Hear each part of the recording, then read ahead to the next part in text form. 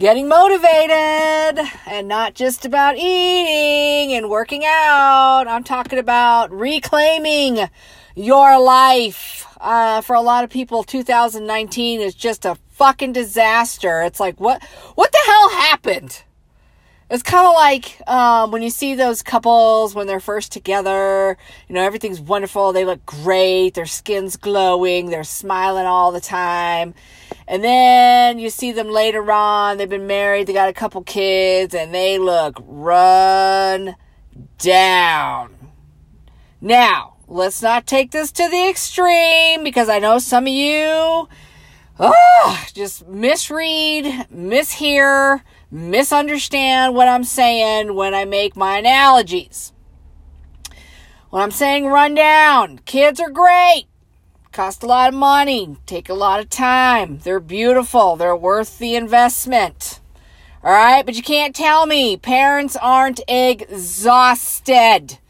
No time for themselves, right? That's what happens when you have kids. When it's just the two of you, you're off and running. Life is good. You're eating out. You're drinking wine. You're working out together. Love is grand.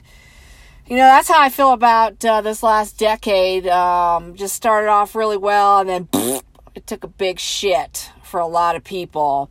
As an emotional eater, it hit me really hard when my mom was getting really at the end of her chronic illness, and I didn't realize how much. Spent the year, doing the best I could trying to take care of her. Everybody, my dad.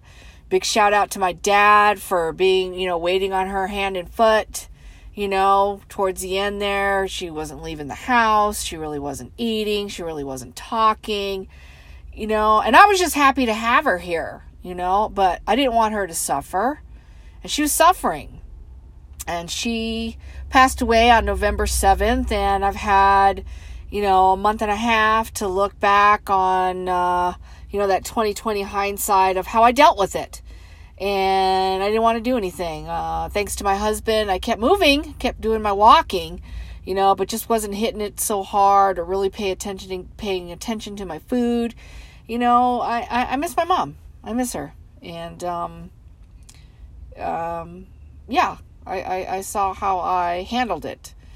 And I did the best I could with what I had. But 2020 is coming. And I know a lot of you are thinking about the year going, where did it go? Actually, where did the last decade go? And it's time to take back your life and reclaim what's yours. And I think there's a way to do that without being ugly or snippy or shitty about it.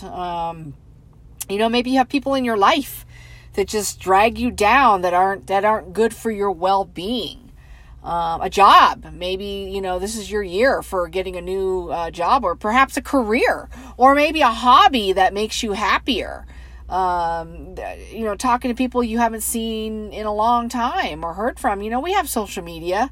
It feels like, that's good enough. What about a card? Thinking about you. Who wouldn't love a card out of nowhere from somebody? Or a phone call. How about a phone call? How many of us are going to go, whoa, why you calling me? You just need to text. There's no need to call. We gotta schedule a call. Isn't that kind of sad? So let's reclaim what's ours and not relying so much on social media and that instant gratification. Maybe some minimalism, maybe getting rid of some things that don't work for you anymore. Maybe you've outgrown them. Maybe they're too big. Why are they sitting in your closet? Just in case you need them again? Why don't you donate them to somebody who needs them right now? How about that? Getting rid of that clutter. I mean, it is kind of a little selfish of you.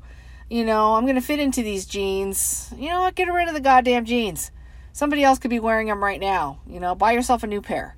If you're working, I don't want to hear it. I don't want to hear it. I'm here to help. Why would you keep looking at jeans that you may never fit into again? Not saying it's right. I'm not saying it's wrong. I'm saying they're there to say, you're not there yet. You're not there yet. Who wants that constant reminder? Am I right? All right, y'all. 2020. Let's do this. Bye.